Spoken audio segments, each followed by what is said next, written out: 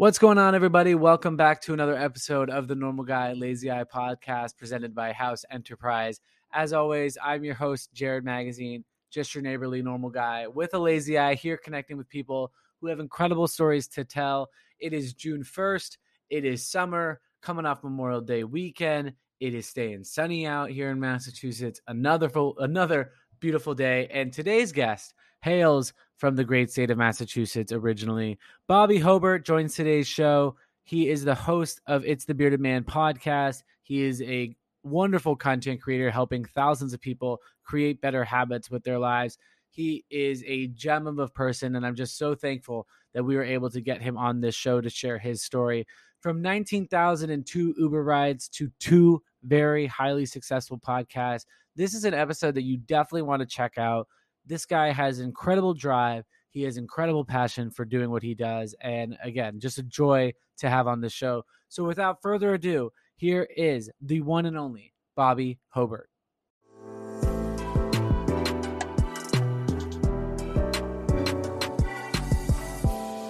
This is the Normal Guy Lazy Eye podcast, a true eye-opening experience.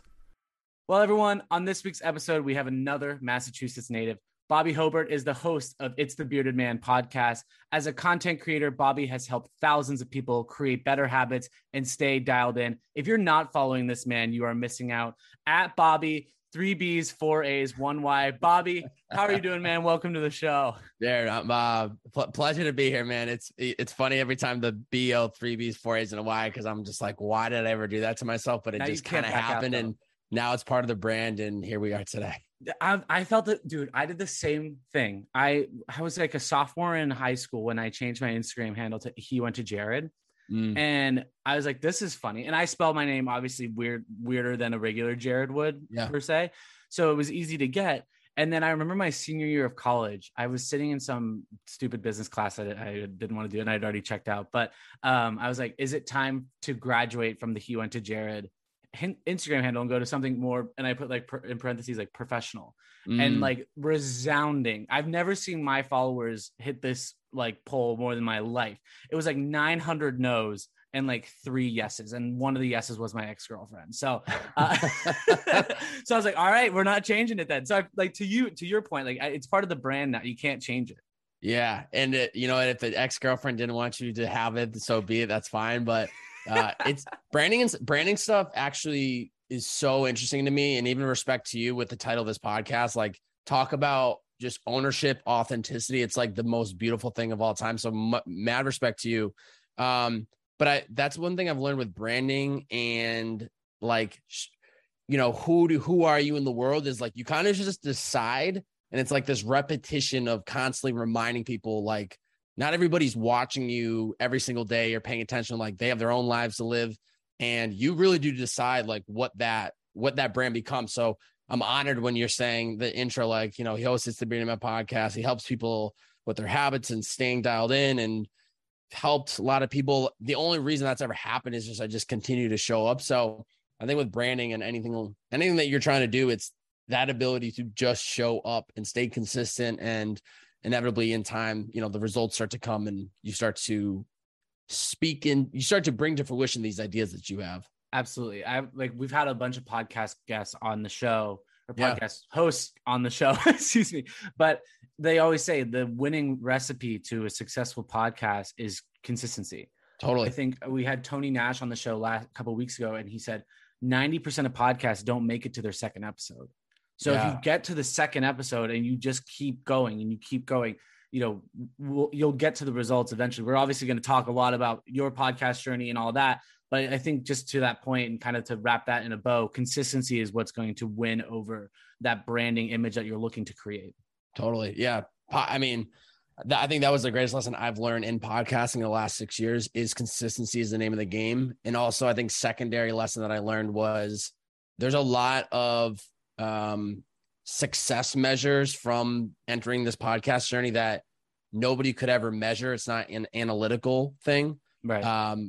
2-part, 1 being self-growth and everything that I've learned from doing it, but also 2, the doors that have just naturally opened because of it. Yes. Just been unbelievable. So sometimes we start things thinking, there is this one goal, this one idea of what what is going to happen. I need to grow the audience. I need to see thousands of downloads to know that I'm successful or to feel like this was a success. But my biggest successes from the podcast are things that you or nobody out externally would ever be able to measure or understand fully. So it's also just a good reminder that you don't really know what's going to come from you doing something.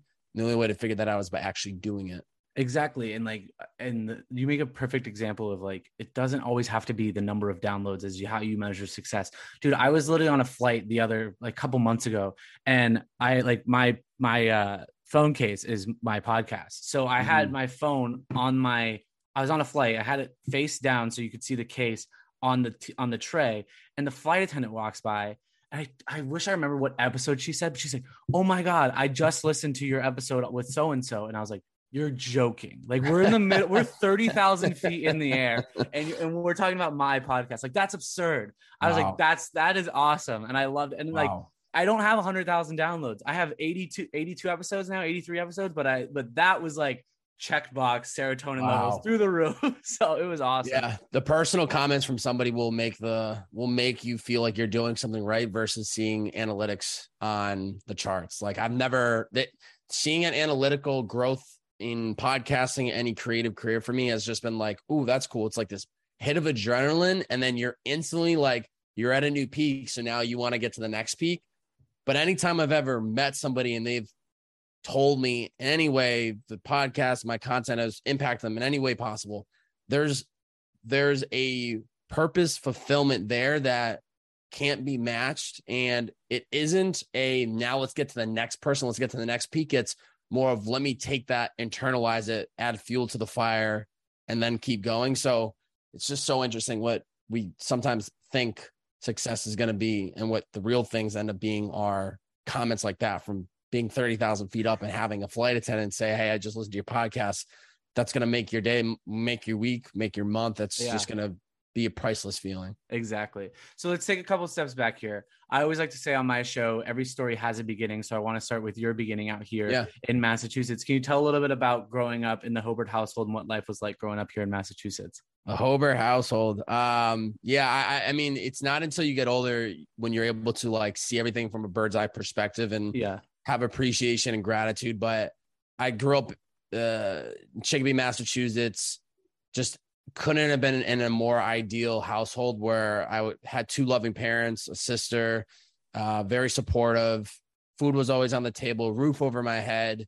Parents were there to support us, trying new things or to get us a new pair of shoes for school, or really just didn't really allow any barriers to stop us from becoming the people that we are today. But it was that mixed balance of also like, if you want the second pair of shoes, you got to work for it. If you want, we'll buy you Call of Duty, but if you want Gears of War, you're going to need to work for it. So like, I'm so much the person I am today, just always will stem back to like being in a household that just was supportive, loving, caring, open-minded. My parents were just very flexible, and it's not until I do podcasts like this where I'm like having to reflect or having conversations with people about childhood. And I'm very fortunate. And, so, I mean, that set me up, through childhood and really up until 18, 19, like once I left the house, like I still was always just trying things. I didn't really have a passion or a purpose. I didn't have like an idea of what I was going to do with my life. I went to school outside of Boston. I went to LaSalle College for a year, then Bentley University, and graduated there. But really, like, I lived in Massachusetts for 23 years, and it wasn't till the 22nd year that I started to have an idea of kind of what I wanted to do and where I wanted to go. And even then, I still didn't know what the podcast journey was going to bring, what my creative career was going to look like. Right. I just trusted like this was the next best step. And then so that, really opened up things as I started to get into this whole world. But that's literally why I tattooed Massachusetts on me. I love that tattoo. Not because I forget where I'm from or like I need to know what Massachusetts looks like, but it's a good reminder of like, this is home. This is who I am. Like, I'm always evolving and we're always changing as humans, but I wouldn't be where I'm at today. I wouldn't have the mindset I have if it wasn't for my roots. So I have the utmost appreciation, gratitude for where I was raised in Chicopee, and just the state of Massachusetts, the people I was around, and it really has shaped me into who I am today. Yeah, and that was a veteran answer to say your actual town name instead of 45 minutes, hour and a half, hour outside of Boston. Yeah, no, that's a standard for always, because I truthfully you didn't don't even ever say like just outside of Springfield, which is where Chicopee is. Like, yeah, you right. You went right to the tiny little town. Because I want to give credit where credit is due. Yes, and you never know. I can say right now in this moment in time, I don't think I'll ever live there again. Mm-hmm. And maybe things will change. Who knows? But that's why I always, when I have opportunities, like I want to give credit where credit is due, because that's literally where I'm from. That's who I am. That's like that place helped me become who I am. Today was a massive stepping stone. So, when I'm describing where I'm from to people, I usually say, oh, it's 45 minutes outside of, it's not 45 minutes, excuse me. I'll say like, it's an hour and 20 minutes west of Boston, near Springfield, which is Chicopee. I'll have to like kind of guide them, but map it out for them. Yeah. I always like speaking on the actual city and letting it be known. I like that. So like you said, you got your degree from Bentley University, and I'd heard on a podcast that you did that you were kind of sitting there on graduation, and they made some sort of announcement that 98% of the graduating class here has a plan or has a job, and everyone's cheering and everyone's, hooping and hollering. You were part of the 2% that didn't. Yeah. Now, I want to kind of dial that back, because as a person who's been following you for a long time, you look like you know what you're doing. You have a plan. But back then, it maybe didn't seem like there was a plan of attack. What sort of steps did you take, though, to finding that plan of what you wanted to do with your life? Great question. Yeah, so it was, just for clarity, it was an email that I got sent out, and it was gnarly because when I got the email, it was actually 6 months after graduating, and it was the most ideal time to get that email. But when I'm sitting there and during graduation, it was a very bittersweet moment. Most people there were extremely excited because they're about to graduate. They have an idea of what the fuck they're doing next, and they're ready to go. I'm sitting there like, this is finally the moment. Like, you're being pushed off the cliff. You now have to figure your shit out. And so I really didn't know what I was going to do. And I went back to my hometown. One of the most emotional moments in that period of my life was graduating, but then also like I went back home. I was like trying to navigate a couple opportunities of like just to make some side hustle, to make some cash. Right. My uncle, who was the first job I ever had at 12. It's like summer months. He owns a landscaping company, so that's his prime time season. It's actually, so if I'm being honest with you, it's probably around literally 6 years ago to around right now, because I graduated early May. I'd gone back. I was chilling for like a week or two, and then I started working. It's probably 6 years ago from where this podcast is being recorded at the end of May right now. Yeah. And I'll just never forget. I'm like, it's like middle of the week, 6, 7 p.m. The sun's setting. I'm like out watering plants. And I just have this like emotional moment where I'm like, I am back to the first job I've ever had. I have this incredible degree in my back pocket. Mm-hmm. Where the fuck did I go wrong? Right. Why am I back to where I started? So that was a very emotional moment where I was like, I need to really figure some shit out. And I just kept pushing myself to like, I did that. I was like hustling for another local company gig that just fell flat. But in my mind, I had this idea to start podcasting, and I kind of was just working on it behind the scenes. And I didn't know when I was going to launch it. It ended up being August 31st, 2016. But I just did not know what the chapter was going to look like next post-college. Yeah. I just looked at every day as just a chance to learn and grow. I was reading a lot. I was listening to podcasts a lot. I was doing anything and everything I could do to make money. I was selling shit on eBay. I was just hustling. And as I was getting ready to launch the podcast, I'm in the background, I'm like recording a couple episodes. My buddy's going on tour. I'm tour managing him for like 1 or 2 weeks at a time. Everything was kind of aligning of like, you need to start this podcast and you just need to do it. Right. You're not going to make any money, but you should just do it. Trust that internal gut belief of like, you think you need to do this. And the goal was, because I didn't know what I wanted to do with my life, the goal was use this as a platform to interview people that were passionate and understand how did they find their passion? How can I find my passion? Right. And I just hustled, started driving Uber full time, moved back to Boston after like 3 months. And from there, I just kind of hit the ground running. Once I got back to Boston, I felt like I had a plan because for the 4 months of that summer, I was just free flowing. I was making money where I could. I didn't really have a job. I was starting this podcast. I didn't know what that was going to look like. Once I moved back to Boston, I like locked into a lease for a year in the city of Boston. I knew I was going to be driving Uber to make some money. I was starting this podcast. I was taking like a real estate class, and I was just like, no idea where we're going, but we're going to figure it out. And I just kept putting one foot in front of the other. I promised myself to stay disciplined to the podcast for at least a year to see where it would take me. Put out one weekly podcast for the whole year. And at the 1 year marker, literally the day of the 1 year podcast, the 52nd episode, I think it was the 50th because I missed 2 weeks. Yeah. Was the day I packed up my car and moved to LA. Wow. Okay. So a lot to unpack there. What I want to touch with is your 19,002 Uber drives. Got that tattooed. I freaking knew it. Okay. Yeah. I was like, I was prepping for this interview and I was like, I am going to ask, he has it tattooed. And I'm like 94% sure he does. I was like, there's like 6% of me was like, this can go really awkward if you didn't have it tattooed. Yeah. But 19,000 Uber rides, that's a lot. Totally. And you did it both in Boston and out in LA. What were some of the biggest lessons you took from driving Uber? That's a really good question. Every person has a story. So that was just very obvious to me, just with the amount of different people that I met through podcasting, to the importance of consistency. I didn't know how many rides I was going to drive for Uber, but I just stayed consistent long enough that finally I was able to exit it. But what also goes hand in hand with that was focusing on 24 hours at a time. There were a lot of times I'd hit the wall where I was like, I'm done driving Uber.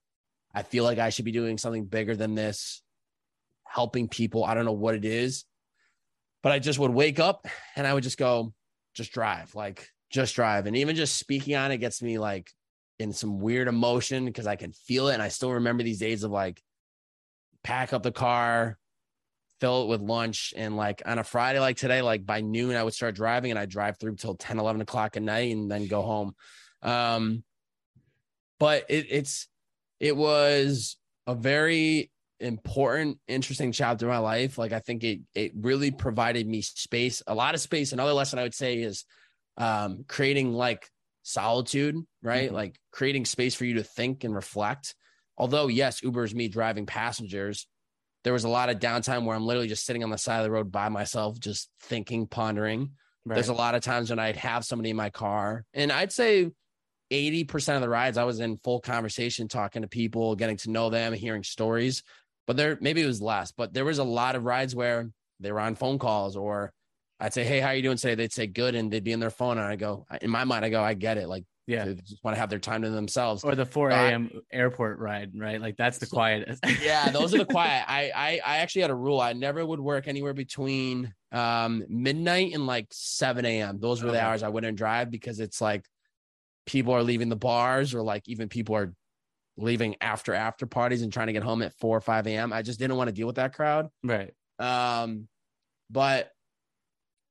there's just a lot of time to reflect. And I spent a lot of time just diving into who I am and lessons I learned in the past and why I am where I am today and where I'm trying to go. And yeah, for me to tattoo it on me was just kind of like closing the chapter on something that was very important in my life. Like I don't know how I would have found a way, but it would have been very difficult to navigate my creative career in the beginning. Because I was able to really build out around people's time. Like if you're busy and you can only do a podcast on Wednesday at 3 p.m., I could do that because I was in control of my time. Or if you can only do it on Monday at 10 a.m., I could do that because I was in control of my time. So it was very important for that first 3.5 years of my career. And I was just trying to get my name out there. And I really have a lot of gratitude for the platform. Any ride share, any like side hustle app that you can make a living doing it. Like I made enough to pay my bills and save some money while working on my own time, which was just super, super important. I love that, because a lot of times people might see that profession or that portion of somebody's life when they're doing Uber as like, maybe a time that you just wanted to get through it. But that's a chapter in your book. That is a chapter in your life. And you have it tattooed on your body for the rest of your life. Like without that and some of the themes that you had, we probably wouldn't be having this conversation. Right. Totally. Like the themes that you have from Uber driving have definitely correlated into your podcasting career, into your content creating career. Like without that chapter of Uber, we might not be here.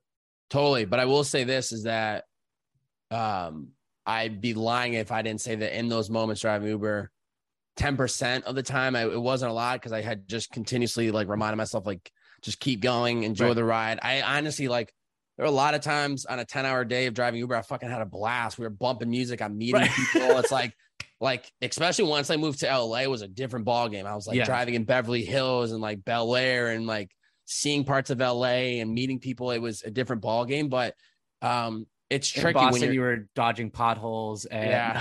fuck, man, it was bad.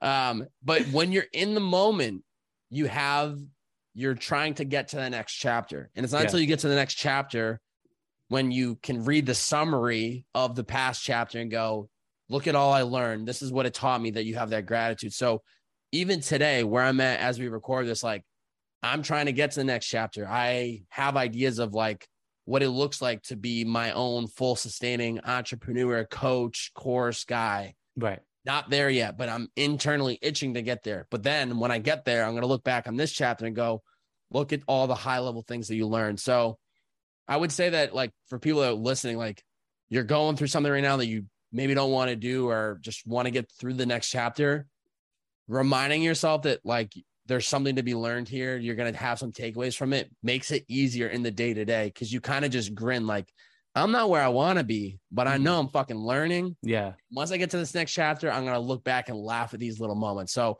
I think it just helps you have a different perspective and a mindset for whatever you're going through right now. Absolutely.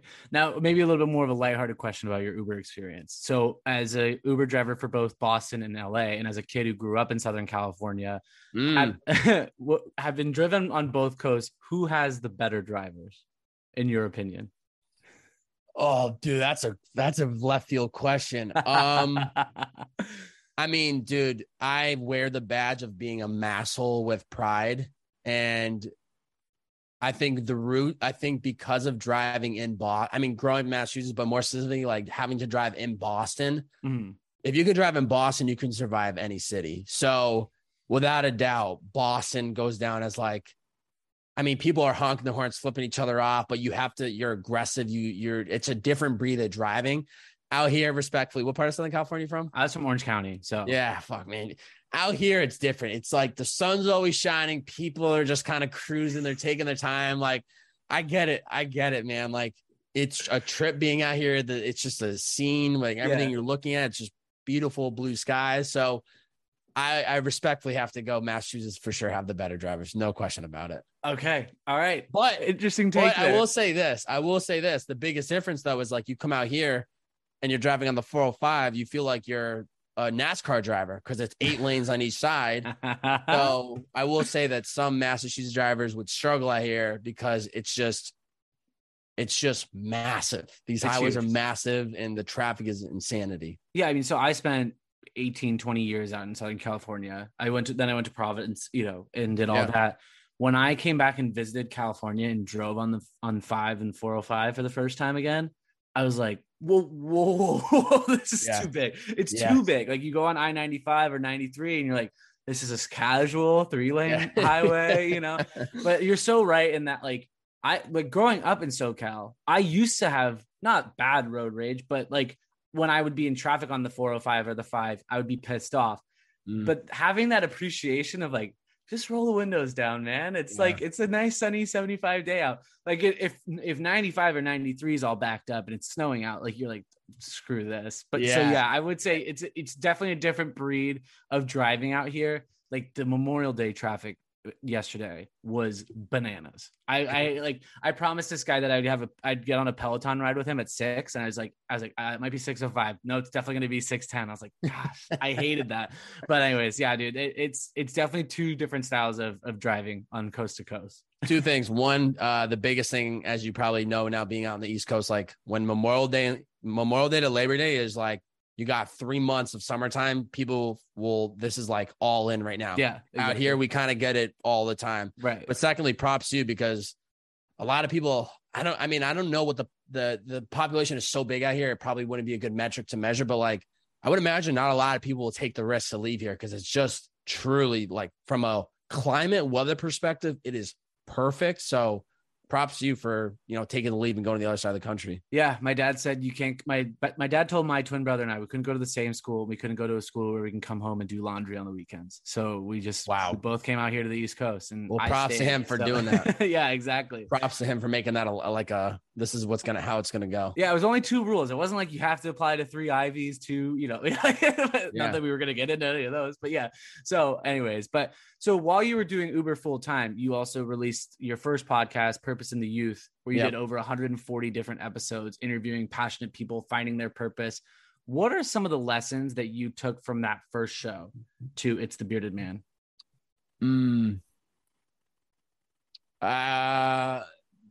That's a good question. I think what was so obvious to me with Purpose in the Youth was just like some of the themes and like successful people, which was like, they are constantly learning. They are open-minded, their growth mindset. They're carving out space for themselves before they get into whatever that thing is that they love to do. They have boundaries around themselves.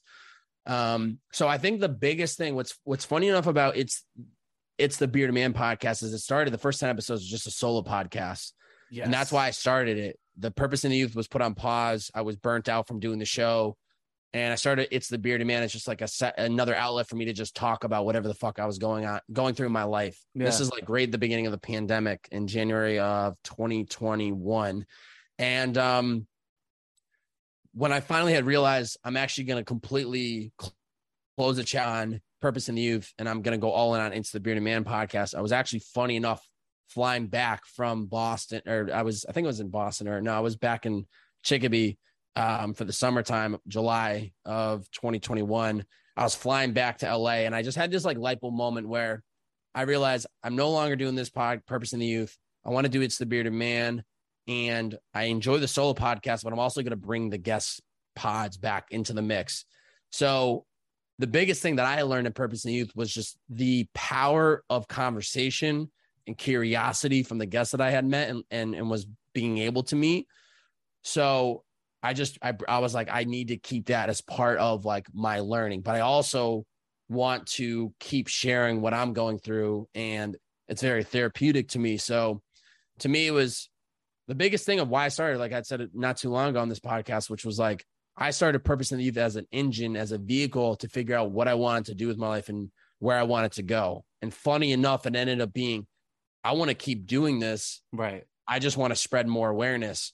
So I found my name, I found my brand. And that's why I was like, Purpose in the Youth was me finding my purpose in my youth. Now I kind of have an idea of what it is. I just want to keep being myself. It's the Bearded Man, but I want to keep sharing some of this wisdom that I'm learning along the way, on top of let's keep bringing guests in and let's keep learning from them. I love that. So that show ends in October of 2019, but a new chapter in this story opened up when you started working full-time over at Liquid IV. Huge. We love Liquid IV at this show. Yeah, so love it. How did that all come to be?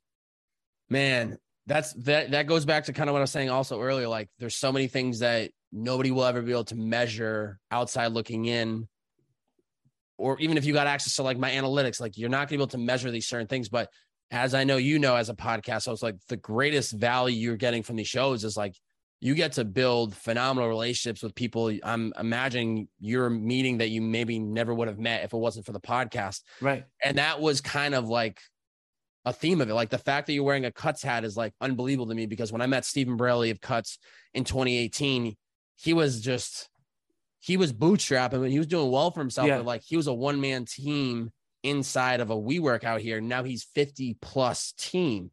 So it's just such a successful company out there. Unbelievable. That's just one example, right? So that's the thing, is I'm meeting all these great people. Brandon Cohen, the founder of Liquid IV, is one of these great guys I met 2 or 3 weeks after I met Steven of Cuts. And we just built a relationship, a friendship. And one thing I was like, really like, I made sure of was I would meet these founders and great people, but I would never ask for anything. I would never ask for favors. just plant the seed and let it grow. And I had seen Brandon, the founder of Liquid IV, couple times from that podcast. It was in August of 2018. We did the podcast. And then for the next year, I'd see him out and about randomly at an event or something. Not that much. We follow each other on social media. We would support each other. And October of 2019, I'd gotten back from driving Uber, was just feeling it. I just gotten back from a trip back east once again. Common theme here. I go back east. I have all these something happens, I think, and I come back. But I had posted on my Instagram story, like, hold me to it by the end of this year, top of 2020. I'm no longer driving Uber. I'm going to be doing something. I don't know what it is, but I'm doing something else. I need to find a way to make a living. And Brandon saw that story, reached out to me via DM. Was like, yo, can you hop on a call tomorrow? And I just I just knew, like, reading that, I was like, he saw my story and there's a good chance he has something to offer me. I don't know what it is. I don't know if it's for Liquid IV or whatever it might be, but he's got something. And jumped on a call with him the next day. It was a full-time offer that I didn't even have to necessarily interview. They were about to put this job application out to look for a hire. And he was like, I want to offer it to you before we do that. And changed my life immediately. Like, amazing. Just, yeah, it was unbelievable. Yeah. I that whole network out there, from Cuts to Liquid IV. I mean, like there's like that whole group has that e-com. It's a lot huge, of e-com heavy hitters out here. Heavy hitters of e-com out there. Like, we had Ethan Frame, the head of brand, over nice. on this show recently, and a couple years ago now. I remember we were doing the interview. It was so funny. Ethan texted me and he's like, dude, I'm so sorry, but I locked my keys in my car. I'm heading home from the gym. That's what I was, and I was like, no, don't worry about it. Like, all good. We'll push it out 45 minutes. And then it starts snowing here in Boston, like crazy. And I'm at my girlfriend's apartment and I'm like, shit, like, how am I going to get home? And if Ethan's on his way back to the office, like, what am I like? And then we got it done. And like, it was just an unreal interview. I've been a huge fan of Cuts even before that and to this day, and a huge fan of Liquid IV. Honestly, I said this on my story. Liquid IV carried me through my marathon training. So yeah, thank you. But yeah, it's the e-commerce heavy hitters out there. They all are so incredible, and they also help out one another. Like, it's insane. So that story, like, as you were telling it, I was like, everything checks out. Like, that is so true. And I haven't even like met these people in person just from doing this show. Like, I've had those connections that I know, like, that's what that's what they're like out there in LA for sure. Yeah. And I will say, I think that's just a common theme of successful people. It doesn't even have to be e-com. Like, it just happens to be that I'm like, a lot of people that I got networked with are in the e-com space. And that's kind of a lot of people that I live by, like, I'm around D2C brands and whatnot. But a common theme is, like, people know there's enough room for everyone to win, and they want to see other people succeed because they can learn from each other. And I was listening to a podcast yesterday and it was talking about, you don't ever want to be at the top of the mountain by yourself. You want to be there to embrace it with other people. And so that's one thing I think a lot of people out here recognize. And I think that's just a common theme, no matter the industry. The true people that are crushing it or succeeding, they are equally cheering on those around them because they recognize they can learn from them. They can pull from them. So it's just so important. Like, I am my own self. It's the bearded man, Babe, Habit guy, whatever you want to call me. But, like, I want to see you win just as much, Jared. I want to see Danny Miranda win just as much. I want to see Tony Nash win in the podcast space just as much, because I know there is so much room for opportunity that I don't need their listeners. Like, I don't need anybody else's. I don't want to steal from anybody else. Gary Vee always says it. Don't tear down anybody's building. Just build the tallest one in the city. I love that. Speaking of Gary Vee, you are so good at transitions. I don't even know the next question. It's props to you for the prep work. That's why it's easy. That's why. It's not me, it's you. So before we get into It's the Bearded Man, I have a couple of questions on some of the people that you've gotten the chance to meet. One being Gary Vee, the other being Kendrick Lamar. Both very spur of the moment, it seems, just from the stories that you've told about this. But Gary Vee, it's when you were doing Uber, and he just happened to be on the side of the road. Can you take us through that whole story? Yeah, that was gnarly. We'll never forget the day. I actually was just driving by where this happened on Sunset Boulevard 2 weeks ago, and I like seeing the curb of where I met Gary, and I was like, I will never forget this moment. This curb. But what's so interesting is just like timing, right? Like, I was driving an Uber passenger from Burbank, California, in the Valley of LA to West Hollywood. She's from Australia. She lived in LA. And funny enough, we're talking about Gary Vee the entire ride. I pull up to drop her off. She gets out. I'm not paying attention to her. She's walking away. I look up. I'm on the side of the road and I just see her talking to some guy, but the guy's back is facing me. And I'm just making sure she's good because I knew she's not from LA. And I was like, making sure she didn't get stopped. It's like Friday, 5 p.m. I'm not worried, but I was like, oh, she's good. So she, whatever, carries on. Go back to my phone. A couple of seconds later, I look up again and there's Gary Vee standing in front of me. And like a lunatic, I don't even think twice. I just honk my horn. He looks at me. I grab my head and he can't hear me because the windows are up. Right. He could read my mouth. I just go, holy fuck. Because I couldn't believe it was him. So I grab my phone. I run out. He's now jumping on a call. The Uber's pulling up for him. And I'm just like, Gary, I'm a huge fan. Can I just grab a picture with you? And grab the picture with him. But it was just like unbelievable just to see him. And I ended up getting, that is still to this day my most liked photo on Instagram, because I strategically had posted. I was like, Gary Vee said he'll jump on a podcast with me. I just ran into Gary Vee on Sunset. Gary said he'll jump on a podcast with me if he gets tagged 100 times. I love that. And he got tagged 100 times within like, I swear it had to be like 3 minutes. And I just added a 0 to it because I wanted it to just keep going and end up getting like 3,500 likes and 5,000 comments and tags. Unreal. From Gary Vee. Unreal. Yeah. I love the extra added bonus of like, well, obviously I'm going to try and get him on the show. Like you had what, maybe 15 seconds with him, but you're like, obviously. But here's the thing, 15 seconds with him. And he never said that though. Right. No, I know. That's what I love. Yeah. Yeah. He didn't say that. And I wasn't going to ask him to be on the podcast. He literally was on a phone call and if you look at the selfie, he's literally on a call, like saying what up to me. And I took the selfie, but I don't know what it was, but I just like in that moment, I was like, I need to post this, but I need to be very strategic about it. And once, perfect example, it ended up fucking working. And then I will say that secondary, what was so beautiful about that moment, just going back to what we were just talking about, people want to see you win. That was a first time moment where I realized the community of people in LA that I had built, because I had almost all of these founders and high level creatives that I had met through podcasting, resharing my posts and tagging, everyone go tag Gary Vee, like Stephen Borelli of Cuts, Brandon Cohen of Liquid IV, Jake Casson of Movement, Jeremiah Davis, like all these heavy hitter people that I had met that I just built a one-on-one transaction relationship with and kind of like cheered each other on. And we kind of just kept our distance. All of them were resharing and tagging the post. And I was like, it really fucking warmed my heart. I was like, this is really, really cool. And then also I was like, fuck, they're going to hate me when they realize this is such bullshit. And I actually made it up and they all respected it. No, I respect it. I loved it. Yeah. I love that was the first instinct to be like, gotta get like, this is the tactic to try and get him on the show. That's what I would have done. Yeah. Like, come on, like we're podcast hosts and he's the king, like he's the king of content. Like we have to try, you know what I mean? So, but different story with Kendrick Lamar. You basically had like a 5-minute jog with him in Santa Monica. Is that it? Manhattan Beach, you're close, not far, but I'm rusty. I'm rusty with my California geography now. Looking back, I think it felt like 5 minutes because it was like eternity. Yeah. In reality, it probably was no more than like 90 seconds because at the 89th second, I realized you look like a fucking psychopath right now because you're just like running with him.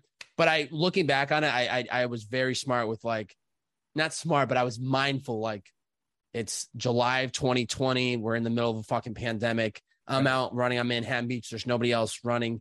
Kendrick Lamar is running at me. I go, holy shit, it's Kendrick Lamar. And a perfect example of the Kendrick incident where I'll say the lesson in a second. But I see Kendrick. I'm like, yo, let's like, oh my God, you're Kendrick Lamar. I'm a huge fan. Do you mind if I run with you for like just a minute? He's like, sure. We flip around. I start running with him. I'm like, dude, been bumping your music. Love it. Shout out to Good Kid, Mad City, my favorite album, hip hop album. I asked him a couple questions and then I literally was like, you know what? I need to let you go and like have your space. You're clearly out here to run, but like, thank you for this moment. This is like, it's just made my day and probably my year. And he was like super respectful and loved it and kept running. Yeah. But one thing I guess it's taken repetition and time to do, but when those opportunities arise, seeing the Gary Vee, seeing the Kendrick Lamar, I just shoot the shot. Like Gary could have said, fuck off, I'm on the phone. He never would have said that. He might have just said like, yo, I have to like take this call. Right. Kendrick Lamar might have completely ghosted me and just said, yo, bro, like leave me alone. Right. I can live with that. Yeah. But knowing like you got to take the shot, you got to say something when the opportunity arises, like you just got to do it. And I think that's like such an important thing that I still remind myself, and I do today, is like, just shoot the shot, see what happens, say something to them, and you never know what's going to happen. That's the theme of getting a guest on this show too. Like everyone, like all my friends have asked, like, how did you get so-and-so? Or like, I didn't know you knew this person. I was like, I don't know that person. I just shot them a DM. Like that's how you shoot the shot. That's you like, you're like how we connected. I've been following you, wanted to get you on the show, shot my shot. It was a bad time for both of us. And we said, all right, we'll revisit this, reshot the shot. And here we are today. You know what I mean? Like like you just like consistency, shooting the shot. You have a couple of those in your like top 5 tips for young men, which we'll get to in a minute. I just love that mentality of like, you have kind of grown from that. Like you said, you were more dialed in with your Kendrick Lamar instinct, or sorry, your interaction than you were with your Gary V. Maybe you wouldn't honk your horn at Kendrick Lamar, but hey, it worked and you shot your shot and it all panned out. So I love that. Getting to the Bearded Man, right? 195 kick-ass episodes that you have published since January of 2020. And what I love about your content that you put out is not only is it clear, it's easy to follow, and it boils down to a key list of habits. My first question is, what was the biggest change from Purpose in the Youth to this show? That's a great question. Purpose in the Youth was storytelling. It was A to B, or A to Z, I should say, really, which was like, you grew up in this city, you went here to college, you started this business. This is the lesson you learned early on. Now you're here. Where are you going? I even looking back on some of its first episodes of It's the Bearded Man with a guest, a lot of them they didn't follow that same structure, but it was very storytelling, because I think storytelling is important. Like, we see where somebody is today, but we have to remind ourselves like how they got there. And sometimes it can provide us inspiration or be valuable to know, like, they were once in my shoes and they just kept going. But even more recently, I'm now just even getting more focused on where Purpose in the Youth was storytelling. It's the Bearded Man is more direct, tactical, straight, like into like how, when, where, like how do we take these things and apply it to ourselves? In those answers of, how do you stay so disciplined? There is storytelling. There's always storytelling to the answer. But I look at the show now, it's just like, I want to get guests on. I want to get right into it. If I'm doing a solo podcast, I want to give you the high level of what we're going to dive into. I'm going to provide examples, and I'm going to show you or talk to you about what I've learned through that experience. So I just think the show now, It's the Bearded Man, is just more direct advice or direct examples of like what others can do to apply it to their own life. So it's quite a transition, but I've much more thoroughly enjoyed it. Like, it's just because I just get right into it. And there's a lot of podcasts that do phenomenal job storytelling. And I did that for a long time. I just was burnt out of like going through the whole story. And I just wanted to get right into the weeds of it, of just where people are today and like how are they operating the way they do. Absolutely. And Bobby, you are the king of the solo episode. Every solo episode that I've listened that you've had, I feel like I'm at a coffee shop with you, just listening to the passions or the list or whatever, however you want to frame that episode. It's not like, man, I'm just listening to this guy monologue. It's like, hey, like this guy's making sense. Like this makes, like, we're all having, it feels like we're having a conversation, but you have the conch shell, for lack of a better term. You know what I mean? How do you approach those episodes versus ones where you have guests on? It's the solo episode is definitely a muscle that I'm still learning how to flex, having done 80 or so, but like, I want to know, how do you prepare for those versus of the 80 you've done, how many have been solo? One. Cool. Love that. So, no, that's really good. That's really good. One, you already know it's going to be just doing the work, right? But what I've done differently versus when I first started is the biggest difference from prepping for a solo pod versus a guest pod. The solo pod is 100% scripted, which means I'm taking the time to think through everything that I want to talk about And I do that so that I'm not pausing and mumbling and going on and on, or I like lose track of what I wanted to talk about. Writing it all out allows me to get clear on what I'm talking about, let it sit for a day or two, come back, revisit it again, let it sit for a day or two, revisit again, then record it. Yeah. So then by the time I'm recording, it's been thoughtful, it's precise. I've thought everything through. When I record it, I can literally make every second count, and then I just do it. But for it to be, I think, the most valuable and honest and authentic is it has to be relevant to kind of what I'm going through in my life. So like I that's when I find the most passionate episode. So like I'm gonna just pull up right now, because like that's the other thing, right? Is like I'm sometimes always just in the go that like I'll fucking forget what I posted last week on a solo pod because I'm just thinking about what's next week, right? So like if I just call out the last 3 weeks, today's or yesterday's podcast was solo pod was 10 lifestyle tips. Last week was mental health habits. Week before that was 1,000 days of celibacy. Before that was ignore their opinion. So 10 lifestyle tips, that's coming directly because I'm seeing success on TikTok of people just wanting tactical tips on their lifestyle. Boom. Mental health habits. May is mental health awareness month. Needed to do that. 1,000 days of celibacy. I had a TikTok go viral about how I was celibate for over 1,000 days. So I was like, fuck it. People want to hear about that type of content. I'm going to make up a solo pod. And then lastly, ignore their opinion. 4 reminders to help people ignore their opinions. I don't remember why I got inspired to write that, but I think it's just because I'm in a place in my life where I just do the things I want to do. I don't really care what other people think. And I just do it. So second part of how I am able to do it is I'm just paying attention. What is relevant in my life right now? What am I passionate to talk about? I keep a running tab on my notes app of like all these different topics I think would be interesting to talk about. I try not to go back to them. I try to just be in the moment. Like Monday morning, I go, what is relevant in my life? What am I passionate to talk about? And then that's when I'll start chipping away. But I would challenge you from this podcast to, it doesn't have to be a weekly thing like I do, but start off at once a month right now and like, just do it. And it's going to be a learning curve, but you're going to learn it and it's going to feel really good. And your community is going to appreciate it because they're going to get to tap into you. And then when it makes sense, then add in the second podcast per month. And then if it makes sense, do the third. And then if it makes sense, do it weekly. But I would challenge you, especially with, we're about to be in June next month, the month of June, put out your next solo pod.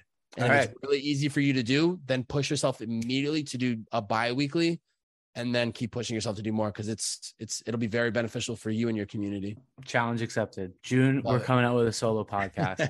I love that because I'll say when I did that one solo pod, while you were talking about that, I wanted to find this because I basically emulated that solo episode, how you do yours. Great. I think what's important about a solo podcast is keep it, like, to your point, keep it concise. Like, don't have this sort of like rambling on sort of like, and you know, like I can't, like that's an editing nightmare. That's like the one thing that I can't stand is editing. And then throw on top, if I have to edit out every single dead space, it'd be brutal. But it was for the 1,000 miles that I ran in 2021. I wrapped up with the what was supposed to be the Cape Cod Marathon turned to Charles River Marathon. And I wanted to do a solo episode talking about the 5 lessons that I learned from running 1,000 miles and the 3 biggest takeaways from this marathon that I just did. Great. So like that, it's exactly how I did it. Was like, do stick to 5. You could talk about those 5 and obviously expand on those 5, but don't be like, and then there was that one thing, you know, like stick to it, like sign the contract, stick to those 5. And a lot of times they're like the opinion ones, ignore their opinion for reminders to ignore their opinion. I'm not going into it before I start writing it. Like, oh, I'm going to talk about ignore their opinion. So I need to come up with 5 opinions or 3 reasons or whatever. What happens is just, I decide on what I want to talk about. And then before I really get into it and like start writing the script, I will think ahead. What are the 3 takeaways that I've had, or excuse me, what are the takeaways I've had from ignoring their opinion? And I'll just bullet them.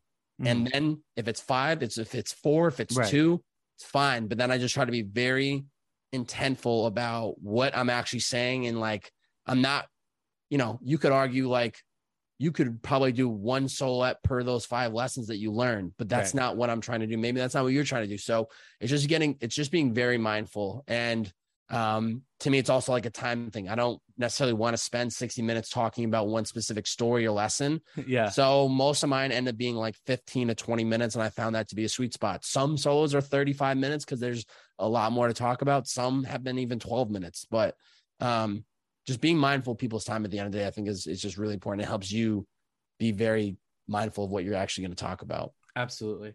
Speaking of which, can you talk a little bit about, you have a saying around, you win the morning, you win the day. Can you expand on that? It's great. Yeah. It's like one of the tried and true mindsets that have been with me since I really like started on this like self-development journey. And it's funny you're asking now, because even like this week, it's been I had like another shift in my mindset about it, where I've always been a preacher of you win the morning, you win the day, because I'm a big believer of, it's not about what time do you wake up every morning. It's just, how do you use those first couple hours of the day for yourself? Like prioritizing yourself before the world. And for everybody, that's different. You might wake up at 5 a.m., 6 a.m., 7 a.m., 8 a.m. Fine. Doesn't matter. You might like to wake up and start painting. You might like to wake up and read and journal, call your mom, go for a walk, go to a gym, do a yoga class, have breakfast first, then go do those things. Whatever it is, it doesn't matter. It's just carving out time in your day for yourselves before you do anything else, before you start work, before you start answering texts, emails.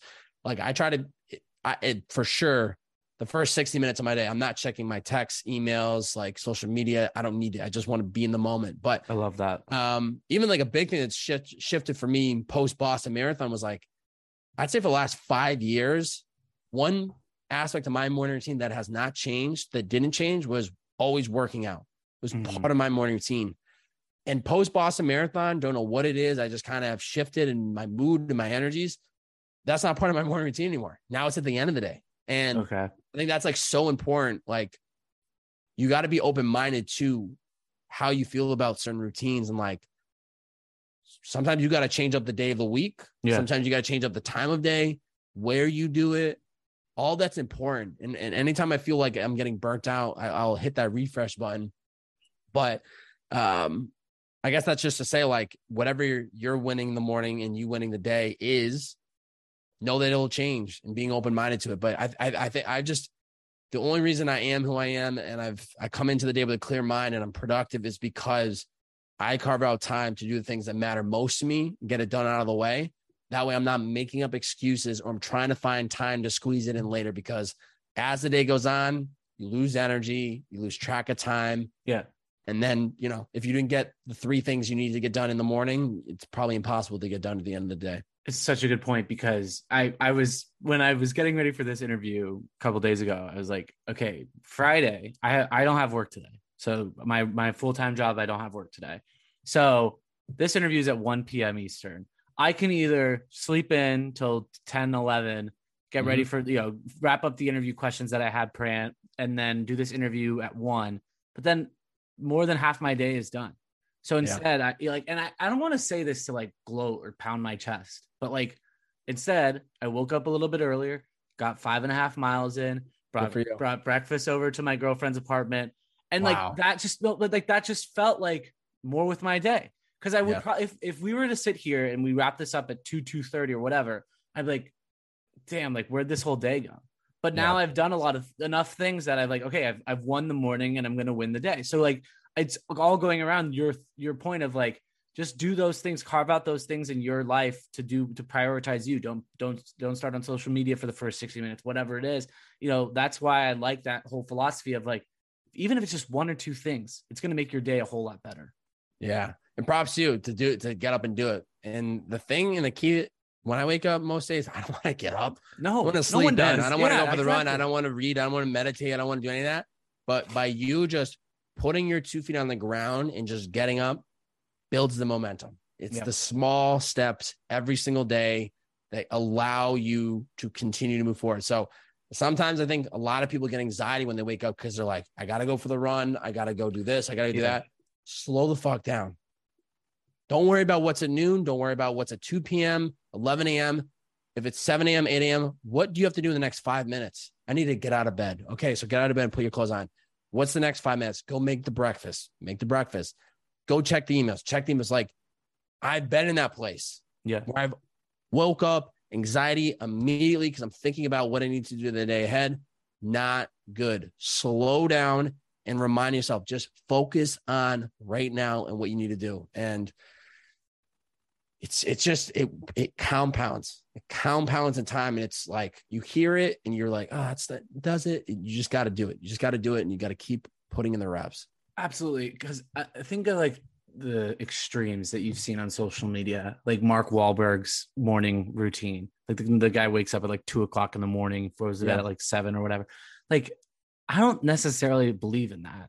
Like what works for Mark works for Mark. It definitely does not work for Jared. I'll tell you that right now. There's no way I could function as a human being at 2:00 in the morning and do what he does. But so like, I think as society and as social media is kind of portrayed, like the grind, like you got to wake up at 5 because everyone else is up at 7 or like whatever. It's like, no, you don't necessarily have to do that. But if you're doing things that you know is going to make your day better, that's where you're winning in that scenario. Yeah. And like to that point earlier, like just because they're winning doesn't mean you can't also be winning. Like it's not a competition on who wakes up the earliest. Then we're just never going to sleep. You know what I mean? So it's like, you know, find what's going to work for you and stick to that. And that's what's going to make you successful. That's going to make you feel successful. So totally. But let me just add that Mark Wahlberg example. I'm happy you called that out because you hear you. So perfect. You just like walked right into it, right? You say, you know, he gets up at 2 a.m. He goes to bed at 7 p.m. I could never do that. Two things. One, it's time is relative, right? So him going to bed at 7, waking up at 2, he's getting his 7 hours. Right. You going to bed at 12 and getting up at 7, you're getting your 7 hours. That's fine. If you look at it in context, Mark Wahlberg, he's an actor. Acting, a lot of times they have early set times of when they start. 6 a.m. probably for makeup, start filming by 7, something like that. Yeah. So he needs to be on site for 6 a.m. He gets up at 2. That's giving him 4 hours to prepare for his day ahead, right? I've just recently have changed it up a little bit, but most of my days I get up at 5 a.m. and I need to be prepared and ready for my day to start at 9. There's that 4 hours. Yeah. Not comparing, but it's just all relative. So you could do that if you needed to, but you don't necessarily need to do it. But when we hear that he's getting up at 2 a.m., we think that he's more, that's why he's successful, but it's not that. Right. It's just relative to what is going on in his life, which is he's an actor. He needs to be on set and blah, blah, blah. If his set time didn't start till 9 a.m. every day, I would be willing to bet his 2 a.m. wake up would be more closer to 4 or 5. Right. So it's just paying attention to what works for you and paying attention to like what is relative to your life right now. That's why I said earlier, doesn't matter what time you wake up. I don't care if you wake up at 5 a.m., 4 a.m., 6 a.m. As long as you're checking off your items in a day, that's all that fucking matters. Exactly. But it's so easy to see and compare to what other people are doing to their morning routines or whatever time they wake up, but it's just not the case. Absolutely. All right. So this wouldn't be a proper Boston-based podcast if we didn't talk about your Boston Marathon finish in April of this year. Now, we hinted at it. We obviously touched on it a little bit, but I even want to take a few strides back. Boston was just your 3rd marathon ever, but now you've ran 3. And if I'm doing the math correctly here, about 6 months, 3 marathons in 6 months. First of all, you're an absolute psycho. But take me back to what got you into running from that point to signing up to your LA marathon in 2021. Yeah. Pandemic hits. Everyone's trying to rework their fitness workouts like everyone else. I was somebody that always went to the gym, lifted weights. That was just like what I did. I'd use the stairs to get a little bit of cardio in, and that was it. Mm-hmm. So the pandemic hits. I'm working out inside of my house, doing push-ups, sit-ups, anything that I can do, but I'm itching to get outside. And within the first couple of weeks, LA, Southern California had rolled out something where like, don't leave your house unless it's for like necessities, food, stuff like that. Or if you're going outside to work out to help your well-being. So I was like, okay, well, I can be outside if I'm supposed to be walking or running. So let's start running. And long story short, I could barely run a mile. I just kept pushing it 3 to 4 times a week. Would just push it, just kept pushing myself to run. Then I started working my way up to 2 to 3 to 4 miles, 5 miles. Then I joined a local run club out here where it wasn't about how many miles we ran every Saturday. It was just like a 3 to 6 mile run, but it was about the community. Yeah. Started meeting people that, I've done 3 marathons. I've done 6. Oh, I just ran 10 miles before the 4 miles we're doing this morning. I'm like, you psycho. So I just started getting inspired. Like, how far could I push it? And once the top of 2021 came, started really pushing my mileage from 7 miles for a long run to 10. Once I got to 10, I was like, I could do a marathon. And I just signed up for the LA Marathon and started working my way for it. At the time, it was supposed to be in the summer of 2021. COVID issues, it got pushed. And yeah, it's a great example of like surrendering to life, right? So I kept running because I started to enjoy it, and I started finding like therapy in it and a lot of creative ideas coming from it. And it's just interesting how things happen. But like the marathon, the LA Marathons gets pushed to November of last year. Right. And I'm about a month out from the marathon. I feel pretty good. One of my biggest inspirations for running, Nick Bare, founder of BPN supplements, he launches his marathon, which is going to be the end of January. And I do the math. I'm like, that's 3 months after LA. That's like the most ideal timing to separate between a marathon. So I signed up for a second one. I haven't even ran the first one, and I signed up for the second one. Do the LA Marathon, love the experience, start training for the BPN, similar thing. Boston Marathon opportunity comes. I sign up for that. I haven't even crossed the finish line. Right. I haven't even crossed the starting line in the second one. And then right. I locked in Boston. So running just kind of naturally became part of my life. Started seeing a lot of benefit from it. And I just kept running and running. And I've definitely, after Boston, was like, kind of just like, I could feel in the last couple of weeks of training for Boston, I was starting to get burnt out.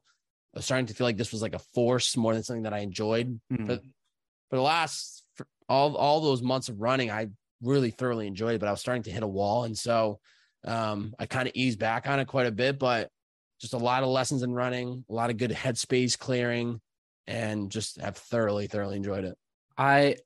Your story is very similar to mine in that I wanted to get out of my apartment. So I had a pair of running shoes that I'd used at the gym for swimming that we weren't allowed to put outside. So they looked brand new. So I was like, all right, I'll just go for a run. And I think I got like 3 miles in, because like just being from a swimming background, and I was a distance swimmer. So my cardiovascular has always been pretty decent. But like obviously running is a different motion than swimming. So I got like 3 miles in, felt good. And then like that next Saturday, like 3 days later, I was like, all right, let's see what we can do here. And I did 7. And I was like, you're an idiot. I remember getting back to my apartment. I'm like, you're an idiot. Cause I had shin splints for like 3 weeks after that. I was like, why, what you have to like, it's crawl, walk, run. It's not like, Get it done. And then, so that was March of 2020, go on to finish March with like 600 miles. Then I made the goal of 2021 to run 1,000. And within that, I was like, if I'm getting 8 miles on a random Tuesday, I can do 10 on a long run. I can run a marathon. So I was very similar in that. So I ran my first one right before you ran LA 2021 in October. And I was like, I had that itch. But the thing that I was struggling with after the Charles River Marathon was getting back into running. So like, what was that transition? Like you said, it was optimal for 3 months, but like, what was that like coming down from that runner's high? If you just finished your first freaking marathon, like that's an accomplishment that only 1% of the population gets to say they've done, to turning around and saying, get back on the horse, we're doing this again. Yeah. Well, the thing is like when you finishing the LA Marathon, like I use that as my momentum, because I now have proof of concept. I can run a marathon. Right. And which means that my body is at that shape. It's ready to run a marathon. I just need to maintain it. The hardest work is done to get my body to a position that it can run a marathon. So I honestly, it was kind of easy to just keep going, because I just would reset the training program, and it would be easy up until the last couple of weeks where I had to do these long 18, 20-mile runs. Yeah. But my body was already primed for it. So to me, it was like, I just need to maintenance it. I just need to keep it going, and I'll be ready to run these marathons. So I just like after the LA Marathon, I'd give myself a whole week off, and then I would slowly come back into it on that second week. And then by the third week, it was like, all right, let's get back into like back into the full swing. Like this Saturday, we're going to run 10. The following Saturday, we'll do 12, then 14, 16, 18, keep working our way up. So It was really just all mental. And a big credit is to Nick Bare, like huge YouTuber, creator, entrepreneur, the founder of Bare Performance Nutrition. I just was watching his content all the time. So I was just like, I'd see him put up a 20-mile run. I'm like, fuck, I can't wait to go out and run my 10 miles on Saturday. You know, like, I really was like using his content as fuel to then want to like do that in myself. So there were those times, there's resistance. There's days you don't want to run, but you just remind yourself, like, just take it one run at a time. Yeah. And the other thing was like, I was seeing so much actual value from running, clarity, jump starting my day with a run. I was like, I need to keep doing this. So to me, it was like, no questions asked. I have to keep running. Yeah. I was the same way in the training portion. I was like, I have to get these runs in. When I finished Charles River, I was very like pretty exhausted that I probably took too much time off, that I was like kind of a little bit more out of shape. And then I got back into working out, and I've talked about this with a couple of student athletes or ex-student athletes too. And just like, I found that I still can't work out for fun, right? I can't work out for like my own personal enjoyment. I always have to be like, what is this for? Unfortunately, right now in my life, like, what am I doing this for? That's not to say I don't enjoy getting on a Peloton bike, or that's not to say I don't enjoy running with I'm not racing anybody where I'm just training, but I want to train for something. So I was talking to my girlfriend, and we said I wasn't going to run another marathon again. And I was like, I think I want to run another marathon. So we're running the Philly Marathon in November of this year. Nice. And very similar to you, an opportunity might come up here in August or so to run Boston. My buddy has a connection that he said, look, I don't know how many bids they're going to get, but the Boston Bruins Foundation has bids, obviously. And, so I might be doing the same thing you did in committing to another marathon right before I even get to the starting line of one. So I'm excited. Boston, it is been on my bucket list since I've moved here, but it's been on your bucket list for 28 years. Getting to cross off something on your bucket list, what was that like for you, and how did you celebrate that moment for yourself? Yeah, it's pretty surreal. But I think that what's really gnarly about crossing out bucket lists is that you recognize that 99% of the work is done leading up to that moment, right? Like maybe your bucket list is like to travel to London. Yeah. This is just a random example, right? Like, so you're planning months ahead of time, you're saving money, you're mapping out what are you going to do in those 9 days, and you figure it all out, and you're pumped. You looked up the restaurants and the hotels, and everything's booked, and boom, boom, boom. And you get there and you do it and you cross it off. But you recognize, similar when I crossed the finish line at the Boston Marathon, like crossing out bucket list items is really the work of doing what you need to do to get there. Mm-hmm. So like when I took off crossing the starting line of the Boston Marathon, I remember telling myself, and I almost got emotional within that first like 20 steps of like, this is the moment. You just spent the last 3 months training for this specific marathon. You've spent your entire life wanting to do this. Like, enjoy every step of this marathon right now. It's going to suck at some point. You're not going to want to be here. You're not going to want to do it, but you sign up for this, and this is what you got to do. So another thing I've learned just through my own journey of getting guests on the podcast that I wanted to get on my show, or running the Boston Marathon, or doing things I've always dreamed of doing, is you celebrate the wins, but you don't let them carry you too high. You smell the roses, but you don't smell them for 6 weeks after it happened. So I truthfully like milked that Boston Marathon that night. We went out, had drinks, saw friends, celebrated it.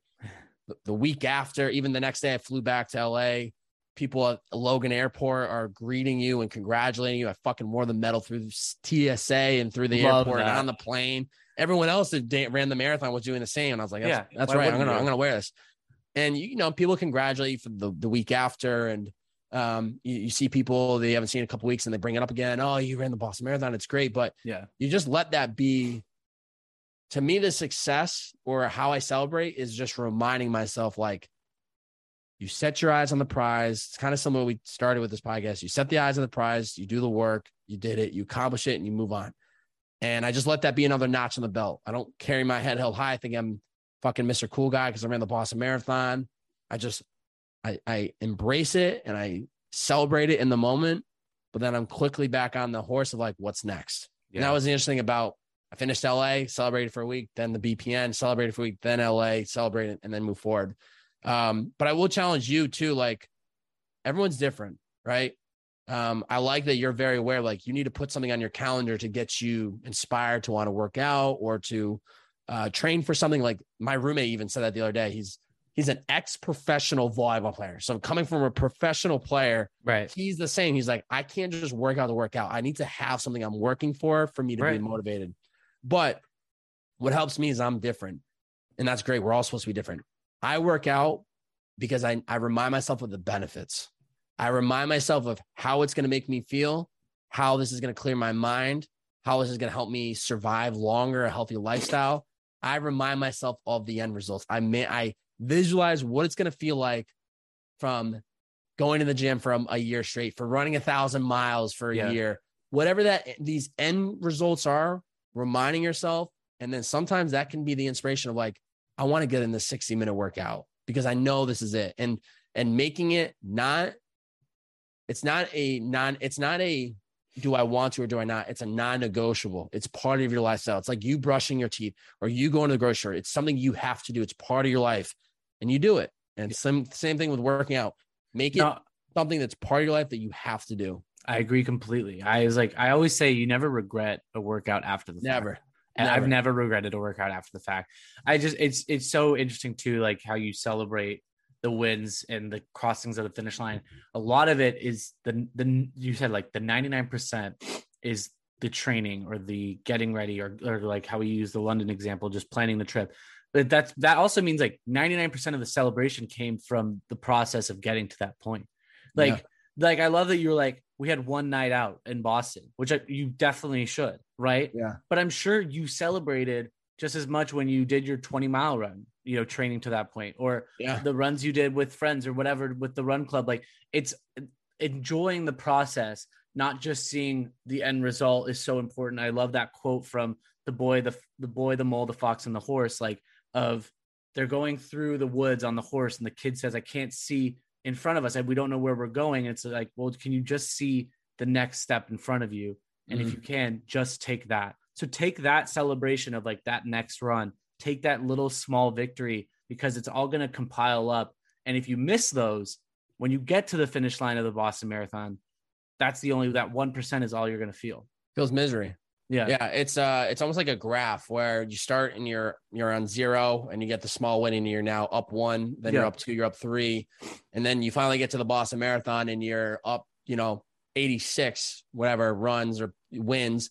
And when you look at the graph, you just see that along the way, you've just been making small wins and hopefully you're celebrating them along the way so that by the time you get to the crossing the finish line, yes, it's the end result, but you've had all these wins along the way. You've had all these opportunities that it's just the peak moment, but you've celebrated along the way that makes it worth it. And also you're going to be more happier along that journey if you are taking that time to celebrate some of these wins that you're getting along the journey of it.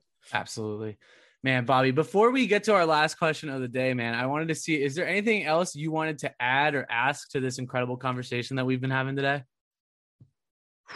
Anything I want to add? Or ask. Feel free to ask me questions. We've done that on the show. I'm an open book just as much as you. That's great. That's great. Yeah. I used to carve out on purpose. I used to do that at the end of every episode before the final questions. I reverse the role. I allow the guests to ask me any one question.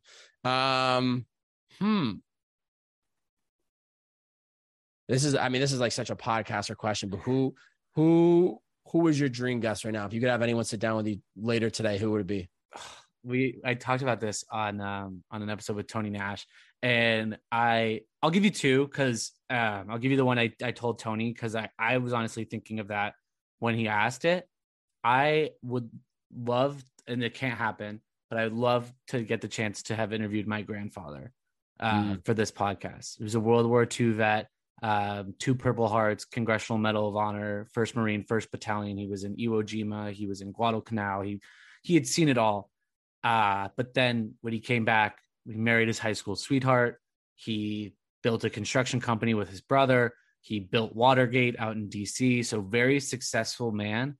And it's just so incredible that his father obviously did the whole Ellis Island trek from Ukraine to the United States, who started this contracting business, never knew how to read or write, only knew how to sign his name on a check. And It's just so insane, that story. And the man that he became, who then turned into my father. And hopefully I could be half or a third of the man that my grandfather was, but I'd love to have the chance to have interviewed him in a state where he could sit down for an hour and a half, just to tell that story, because, you know, that you were talking about that at the beginning of the show, that like, you don't have that bird's eye view of your, how you grew up. You don't have that bird's eye view of these incredible generation of World War II vets until there's basically, I think, like a couple hundred left. You know what I mean? It's insane. Yeah. It's insane. Incredible, man. It would be a gnarly conversation to have. It would be. And I'll give you another one that I haven't said. I was thinking about this. I am obsessed with Quinn 92, the musician, and I love what he stands for in the music industry. And I've been following him for a really long time. And so it's cool to see him progress. I think that's an obtainable guest, where obviously like the unobtainable would be my grandfather, but that would be another all-time guest. Who's yours right now? Yeah. I mean, I need to get he's like, there's, and I also think Quinn 92 is very attainable. I think if you do, there's different ways you could approach it, but I very much believe you could get him on your show before the end of the year. Yeah. When I first started podcasting, there's 3 people that really mattered, that really helped me jumpstart the career. And I've gotten 2 out of the 3, and I need to get the third. One was Lewis Howes. He was the pure inspiration for helping me start a podcast, inspired me to want to start a podcast. Number 2 is Drama, Chris Paff. Yes. He's on Short Story Long podcast. Yeah. Group chat. MTV growing up. He was a huge like inspiration for me to stay consistent on a weekly basis. So he felt like my older brother. I was just like following his footsteps because he launched his pod in May of 2016. I did mine, launched mine 2 months later, August. Yeah. And then third and final is Gary Vee. He's somebody who's been on the hit list for a while. So he's the third person of that trifecta. And then there's a lot of other great people that I'd like to chat with at some point. But Gary Vee's the next one for sure. I love that. Yeah. The Chris Drama Path, I loved just growing. I grew up watching Robin Big and Fantasy Factory, and then seeing him start Young and Reckless, and now just seeing what he does today. He would be an all-time guest to have on this show too. But that's an unbelievable list, and you're just one more away. And I could it's almost there. I feel like you're so close. Any day now, I feel like you can get Gary Vee. Yeah, I challenge you. Okay, if you give me the end of the year to get Quinn 92, let's say I'll give you till a year from today to try and get Gary. I'll try my ass off to get it before the end of the year. All right. I want to put that pressure on the next 6 months to find a way, because we'll be in June next week. So yeah, I think before the end of the year would be ideal, and I think it's possible. I gotta navigate a couple ideas. We'll hold each other accountable here. I love it. Yeah. Awesome, Bobby. Well, we've gotten to the last question of the show, where we asked this of all of our guests, and I'm excited to hear your answer here. Bobby, if you were to write your autobiography today, what would be the title of it and why?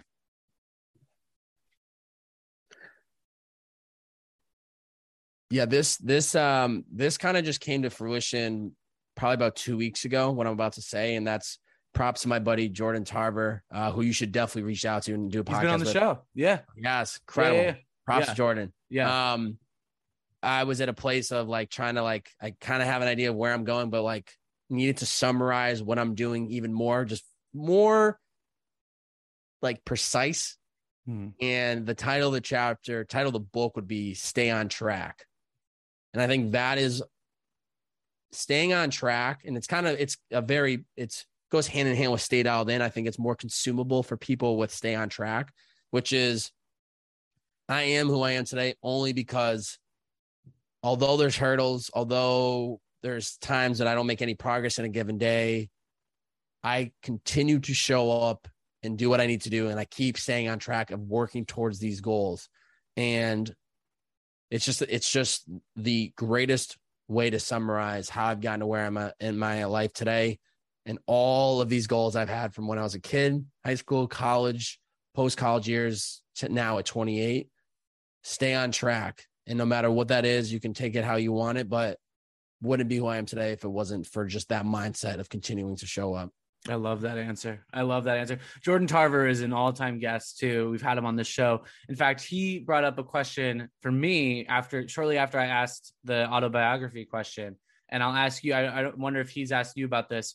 Do you have your word for 2022? Did you guys talk about your one word for the year? I did a TikTok live with him about a month and a half, 2 months ago. And I think he might've asked me similar. Yeah. I didn't have a word. I had a phrase, which was let go. Okay, so his was surrender. So that's I like that. If you wanted to define let go in one word, it is surrender. And that's just like a massive, like, just trusting the flow of the universe and not resisting where it's trying to take you. So I try to still to this day remind myself that control what I can control and let go of the things that are outside of my control. Mine was ripple. It's obvious. It's 2 words, but ripple effect would be my words for 2022. I was telling Jordan that, as I closed out 2021, I had kind of an interesting end to the holiday season. And when I was reflecting on that, I think back to your actions will have a ripple effect in everything that you do. And if you want to make it a big ripple and extend to many things in your life or whatever, then make that splash and make that giant ripple. But if you can control the ripple effect of your actions, if it's, if you only want it to affect so many things in your life, make the right decisions that can lead to what you're trying to ripple out to. I know this is I'm sure it's hard to follow, but that's kind of where I was at with my mindset of, try not to make everything so big if it doesn't need to be so big, and try to keep it all contained a little bit. So look at you throw a little pebble in the water and look at how much that can ripple into the like in a pond, right? You're not going to see it in an ocean, but if you drop a little pebble into a flat pond, you will see how much that ripples out from just that little pebble. So it is those small daily decisions, moments, conversations, tweets, podcasts. They don't feel like anything in the moment, but they truthfully are rippling people around you and people that you probably don't even know directly. Absolutely. Well, Bobby, this has been an absolute blast, man. Thank you from the bottom of my heart for coming on this show. It's been a joy to have you. I'm so thankful for you to come on and just keep doing you, man. You're absolutely incredible, and keep inspiring those around you. I appreciate you, man. You're doing a phenomenal job as a host. And I will say for the listeners that do support you and maybe listen on a weekly basis, the best thing that they need to do today is if you're on iTunes, leave this man a 1-word, 1-sentence review. If you're a Spotify listener, below the image of this podcast, you can leave a 5-star rating, leave him a rating there. But those things help, especially as you're growing your podcast. So if you are a listener, help this man out because he's doing a fucking phenomenal job, and leave him a review. Thank you, Bobby, man. I appreciate it. Same goes to you. I've left you 5 stars plenty of times, man. You are the man. Keep doing it. And we'll definitely have to stay in touch. Sounds good, bro. Thanks for having me. Yeah. So a big thank you to Bobby for coming on this week's show and sharing his story. And just, like I said at the beginning of the hour, an unreal guest to have on this show. Be sure to go follow him on Instagram at Bobby, 3 B's, 4 Y's. Be sure to go follow him and his podcast. It's the Bearded Man Podcast, available on Spotify and anywhere that you find your podcast. Just like he said here very generously, be sure to go leave him a 5-star review and continue to show your support to those podcasters. That does it for this week's episode. Again, this show would not be doable or where it is today without you wonderful listeners. So thank you all from the bottom of my heart for continuing to show your support. Be sure to go follow us on Instagram at Normal Guy Lazy Eye, and same thing on TikTok at Normal Guy Lazy Eye. And that does it for all the shameless plugs. I'll see you all next Wednesday.